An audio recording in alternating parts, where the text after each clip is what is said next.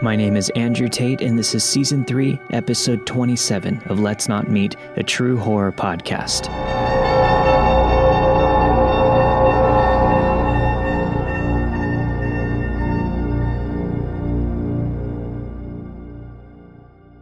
One summer long ago, I worked for a house painting company made of many small franchises preying on college students for underpaid and overworked employees. Said indentured servants/workforce generally returned to school in late August, and the franchise would close until the next summer. I was a lackey who hired everyone, formed crews, met with customers, transported materials, etc. AKA my boss's job, but he preferred, doing nothing. Late in the summer, my boss decided to continue into the fall months so he could make more money while depriving me even further of the will to live. So I had to hire people who were in the painting business, but for whatever reason couldn't find a job with a reputable company and so had no option to work with us. Yay. Enter Jim. Jim was a veteran, about 45 years old, which was far above my usual 18 to 22 hiring demographic, but had impressed me over the phone.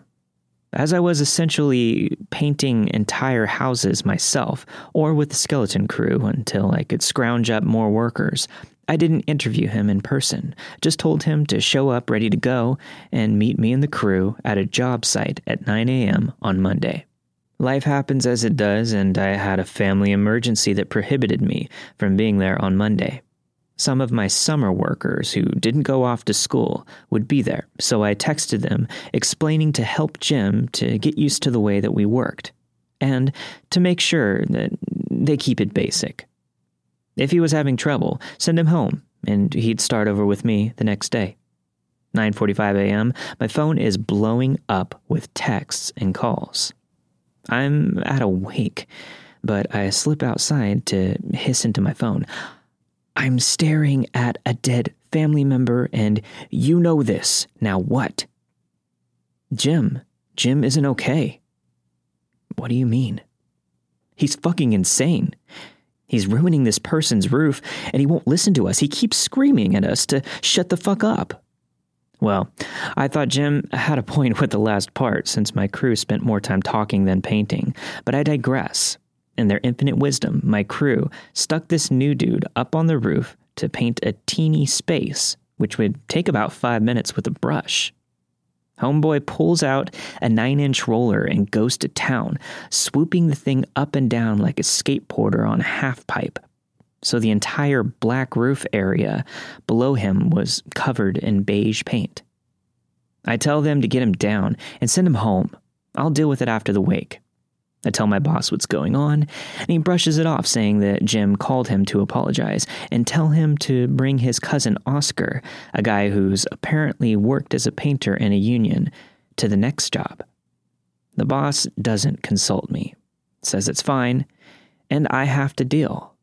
Great. New job site, new day. I still hate my life.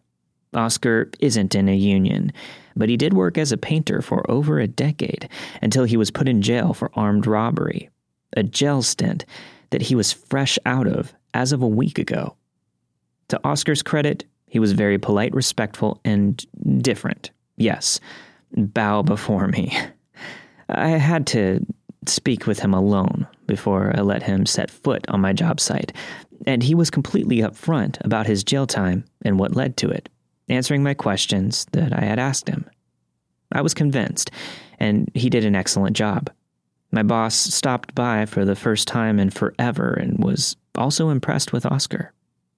So impressed that he decided Oscar and Jim would take on a job by themselves, a job that was mostly trim work for a family of mom and pop, as well as 3 daughters, 15, 11, and 7.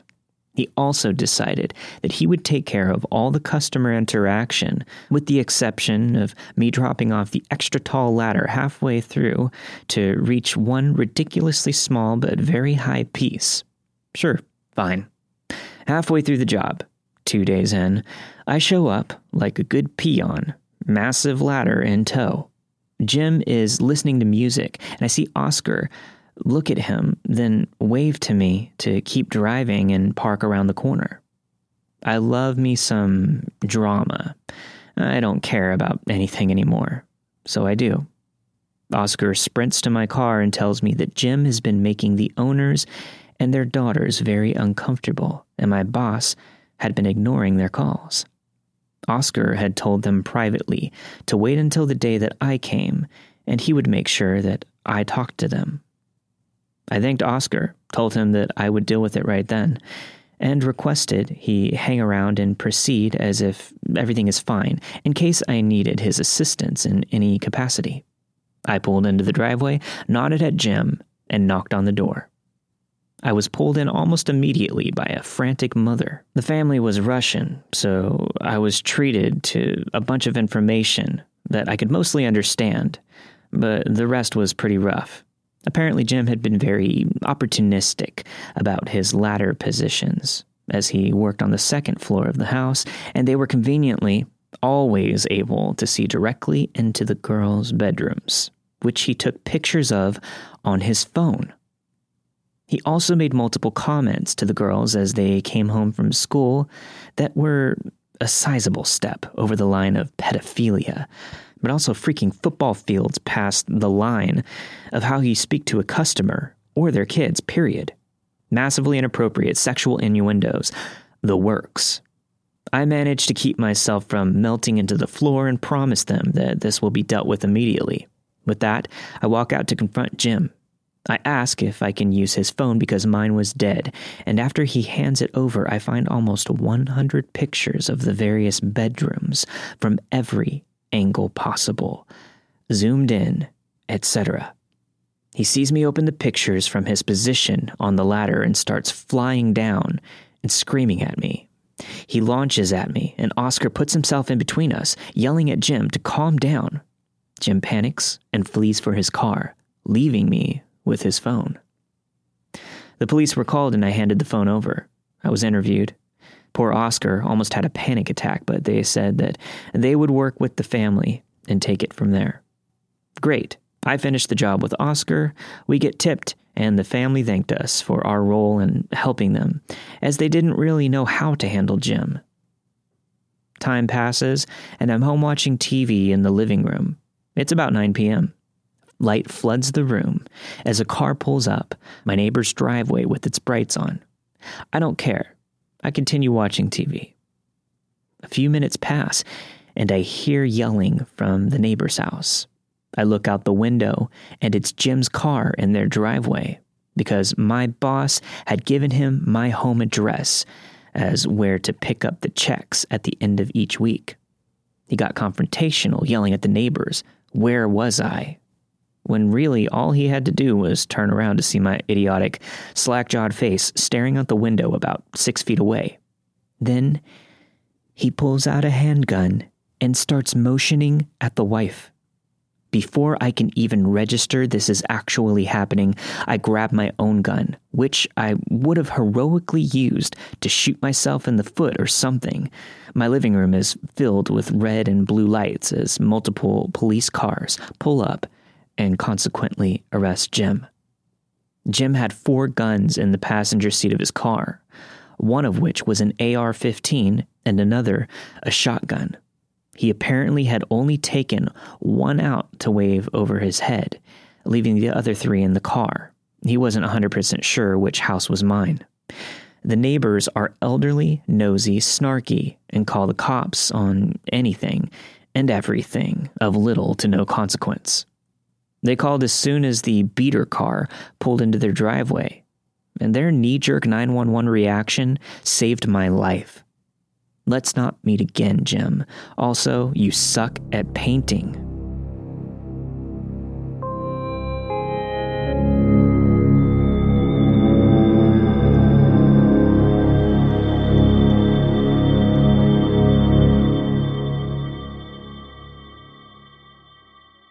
Here in South Africa, we're in lockdown.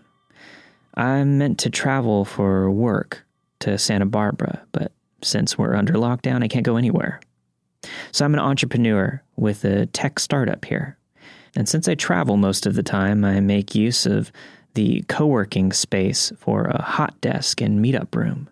It's quite flexible. There's always coffee and pretty girls coming in and out.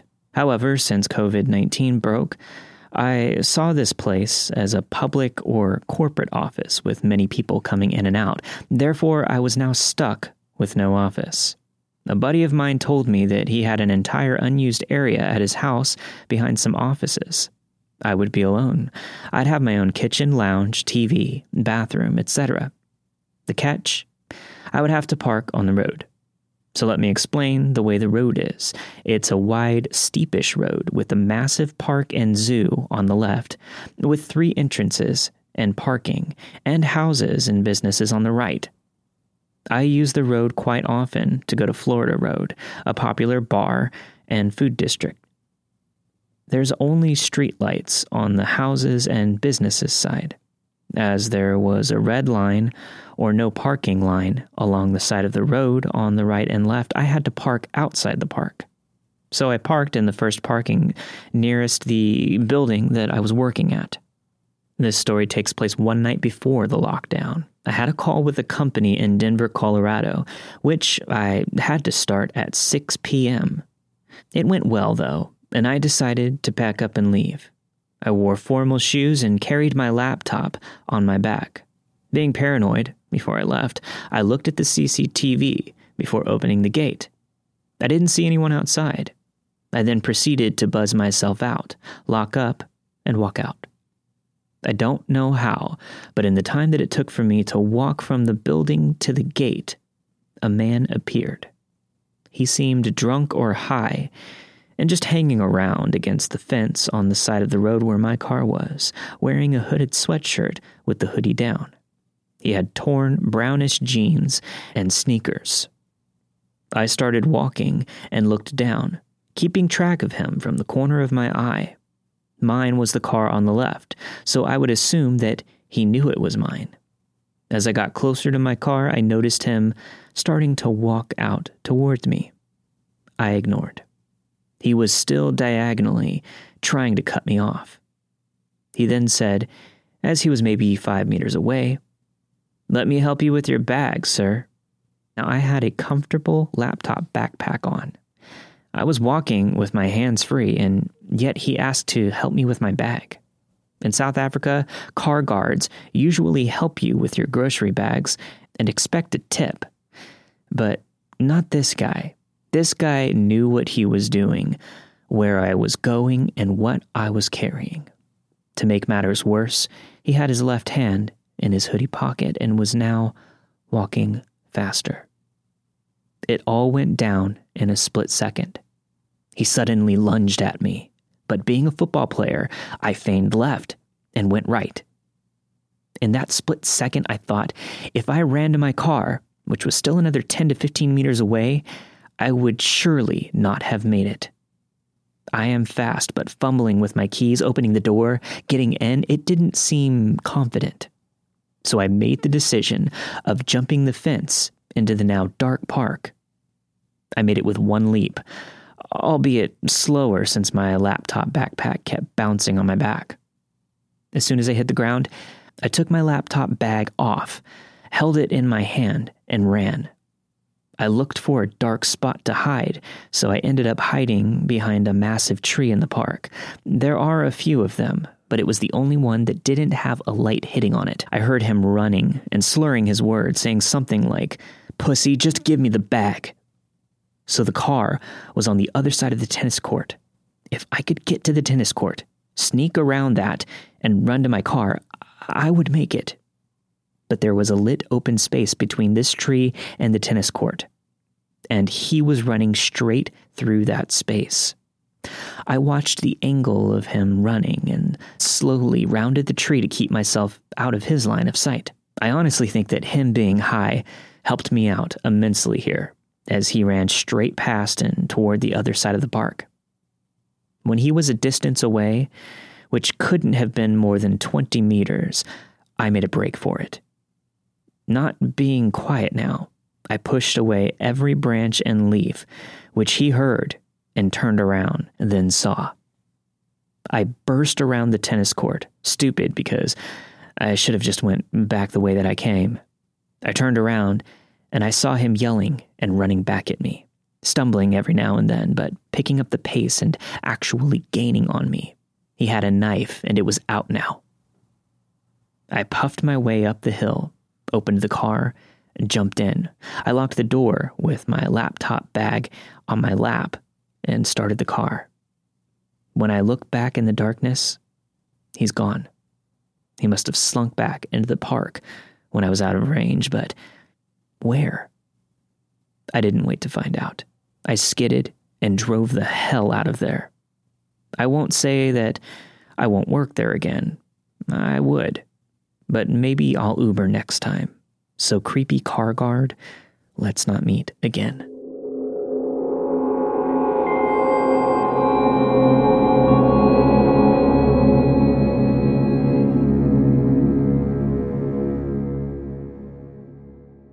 This episode of Let's Not Meet is brought to you by Shudder. Shudder is a premium video service brought to you by AMC Networks, offering an unbeatable selection of expertly curated horror, supernatural, and thrillers, all uncut and commercial-free, with exclusive and original titles that you won't find anywhere else. You can stream all these thrillers, horror, and suspense for $5.99 per month or $56.99 per year. Shudder has the largest and fastest-growing human-curated selection of thrilling and dangerous entertainment. It's called the Netflix of horror for a reason. You'll have unlimited access to stream ad-free on all your favorite devices like your Xbox, your Amazon Fire TV, Apple, iPad, Apple TV, pretty much anything that you can stream on. Shudder has a unique collection of exclusives and original films and series, horror classics, and blockbuster hits. I've been going through their Giallo collection, as well as other foreign horror movies from the 80s. I recently finished watching Demons and Demons 2, two of my favorite movies, back to back. Highly recommend it. I'm also really excited to check out their new series, Cursed Films, because I'm a behind-the-scenes horror movie nerd. Get started streaming the best horror, thriller, and supernatural content today. Shudder's expertly curated collection includes titles like the acclaimed Tigers Are Not Afraid, One Cut of the Dead, Revenge, and the Creepshow TV series produced by Greg Nicotero, which I've talked about plenty of times here on the show. To try Shudder for 30 days for free, go to Shudder.com and use promo code LNM. That's SHUDDER, Shudder. Shudder.com and use promo code LNM to start your free trial today. Now back to the show.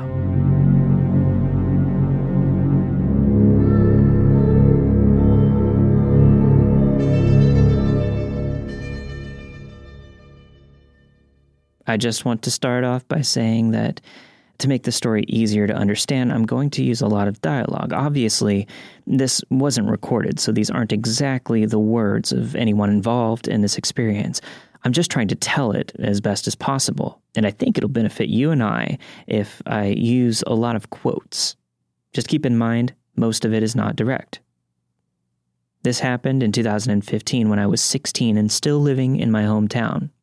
A forgotten little beach town in the middle of nowhere that's so remote it's probably not even known by surrounding areas. Basically, there's 3 things you can do as a teenager. Go to the movies, swim, or go to this pathetic little place called Miller's Fun Park.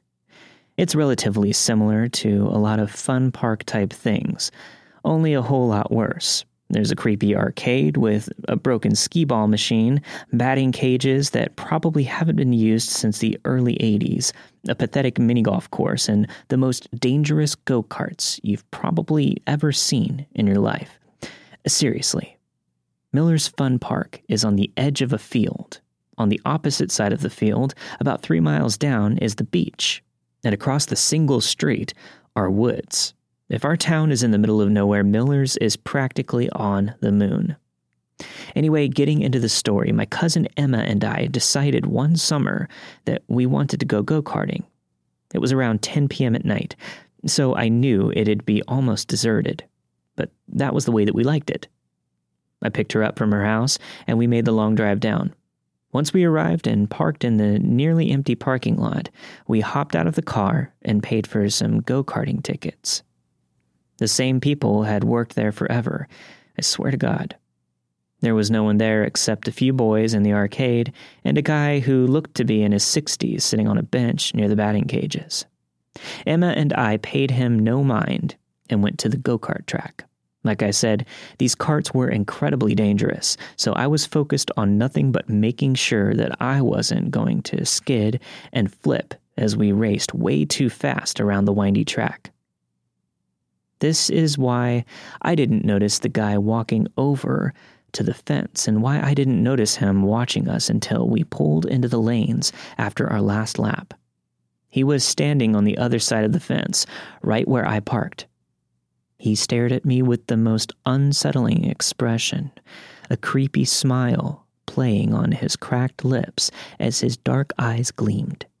I managed an uneasy smile back, handed another ticket to the guy running the go-karts who was obviously higher than a kite, and Emma and I went off again. This time I couldn't focus. The dude gave me the worst type of feeling.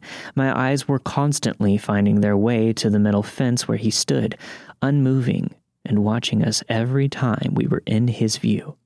And the thing that was bothering me the most was we had only bought 3 tickets. We were on our second to last run, and he was standing directly next to the gate. I was just praying that he would move before we were done. But of course, no such luck. Our last go came and went, and I had no choice but to pull in next to him, unbuckle my seatbelt, and get out of the go-kart.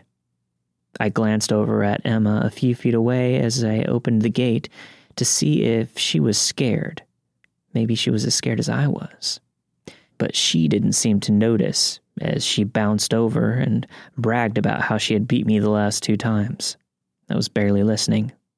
I opened the gate, and the guy stepped in front of me just as I was leaving. "Hey there," he said. His voice was dry and smelled of cigarettes. "What are you 2 cute girls doing here all alone?" My eyes darted over to Emma, who was looking at the dude with both confusion and annoyance. What?" she said, pushing past the gate so she stood beside me. "It's late." His tone was as hungry as his eyes, and he reminded me of a snake. "Do your parents know that you're out?" "Yes," I answered quickly. "They're waiting for us, actually. We need to get going." This was a lie and probably sounded like it from my tone, but I tried to push past him anyway. It didn't work. He grabbed my shoulder to keep me in front of him. "Nonsense. I saw you girls pull up alone." My heart dropped to my stomach. He had? "Are you heading out? Why don't I walk you to your car?" He starts inching towards me, and I looked to Emma for help. With one swift movement, she pulled me halfway beside her and started sizing up the guy. This was pretty dumb as we were both small, and though she's a few inches taller than me, neither of us are anywhere near his size. This guy clears 6'2" easily, but she doesn't seem to care. "Actually, we were both headed to the arcade," she says harshly. "Her boyfriend is going to meet us there." I did have a boyfriend at the time, but he wasn't coming. He wasn't even in town. I knew she knew this. The guy's face immediately changed. His smile disappeared, and he was now glaring down at me with a look of annoyance in his eyes. I felt myself start to cower. "Boyfriend?" he says roughly. Emma didn't give me time to say anything. She grabbed my arm and tugged me behind her into the arcade. The boys from before had already left, and the usual girl who worked in there was nowhere to be found. Still, it felt safer than outside. We ran to the back and hid behind the claw machine. "What in the hell do we do? I left my phone in the car," I whispered to her. There was no way I was going out there alone, and the pothead go-kart guy had already disappeared into the small ticket shack. "I don't have mine either. I left it charging," she said. "We're just going to have to make a run for it." "Are you crazy? He's probably waiting for us in the parking lot." "What about the guy who runs the go-karts? We could get him to walk us out," she said, as I shook my head. He's high as Mount Everest right now. I don't want to risk running all the way down to the ticket stand for nothing." "Then we have no choice," she said. She stood up, pulling me with her. "Let's go." I swallowed hard, wanting to cry. I'd never been that scared before. There was something so wrong about that guy. We made our way to the arcade, looking around to see if he was nearby. The park was now absolutely deserted. Emma practically had to drag me to the exit. I was looking every direction every second, waiting for the guy to come out of the woods or something and just pounce us at any second. But he didn't. Everything was still. "Get your keys out," Emma instructed, and I pulled them from my pocket. We were about 20 feet from my car when I stopped dead in my tracks. "What?" she whispered. I stared at the car, keys in hand. I had never locked it. "I never locked the car, Emma." "What?" "I didn't lock it. What if—" I trailed off, but she knew what I was saying. She started inching towards the car, and I grabbed her arm to stop her, but she pulled away. "I'm just going to peek. If I say run, you run." Her voice was quiet. I nodded shakily. She eventually made it close enough to see inside, but by the way that she was squinting, I knew that it was too dark to make anything out. My heart was beating out of my chest. What if he was in there? What if he jumps out? Or what if I get in and he tries to choke me, like in the movies? All these thoughts almost drown out unmistakable sounds of shoes slamming against pavement. My head whipped around instantly, and there he was, sprinting at us, full speed out of the woods. I screamed bloody murder, broke for the car, jiggling the handle as I realized I had locked it. Emma was already on the other side, screaming at me to unlock it. I fumbled with my keys, but managed not to drop them as I unlocked the door, flung it open, and practically threw myself inside. I just managed to close the door when he was there, slamming his fists against the window and shouting incoherently. I was sobbing at this point and barely managed to lock the doors as he goes for the handle and yanks it as hard as he can. Emma was screaming at me to go, and through my tears, I shoved the key into the ignition and flew into reverse.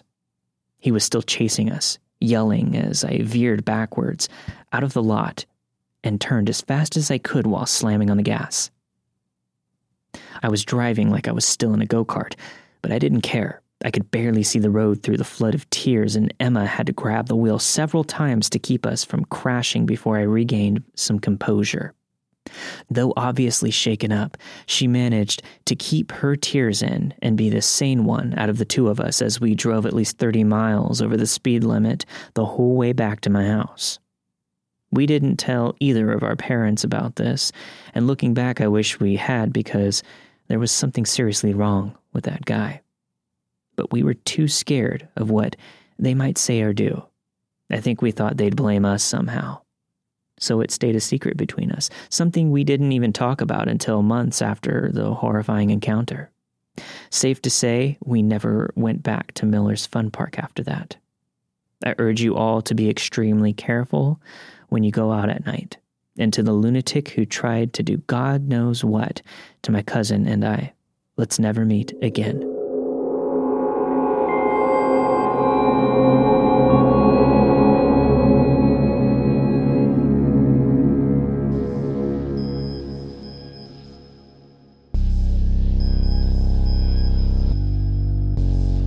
Thanks for listening to this week's episode of Let's Not Meet, a true horror podcast. This week you have heard Paint the Town Red. Doesn't mean blood, as the scorned painter who was out for mine seems to have misunderstood. By Reddit user Pumpkin Spice Whatever. Never Park Near the Park Again. By Reddit user John Jacob Jingley Smith. And finally, Why I'll Never Go-Karting Again. By Reddit user Aurora Pierce.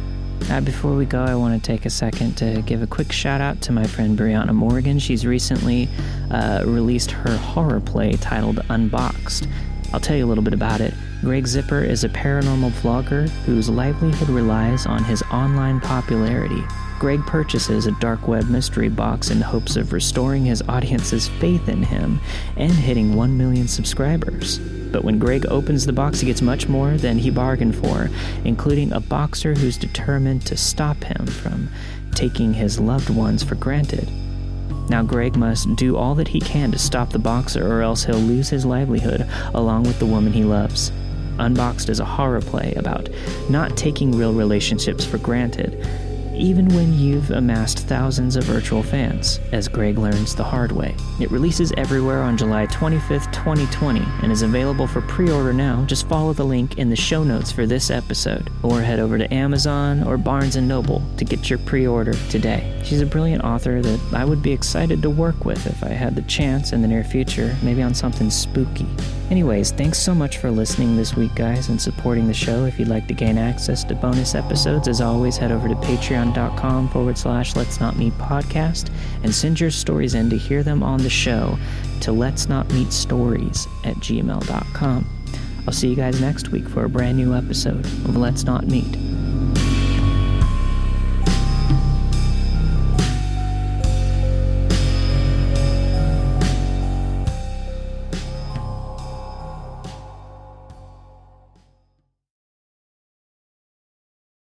Want to hear something amazing? Discover matches all the cash back you earn on your credit card at the end of your first year, automatically, dollar for dollar, with no limit on how much you can earn. Extra cash? Come on, how amazing is that? In fact, it's even more amazing when you realize all the places where Discover is accepted. 99% of places in the U.S. that take credit cards. So when it comes to Discover, get used to hearing yes more often. Learn more at discover.com/yes. 2020 Nielsen Report. Limitations apply. Want to hear something amazing?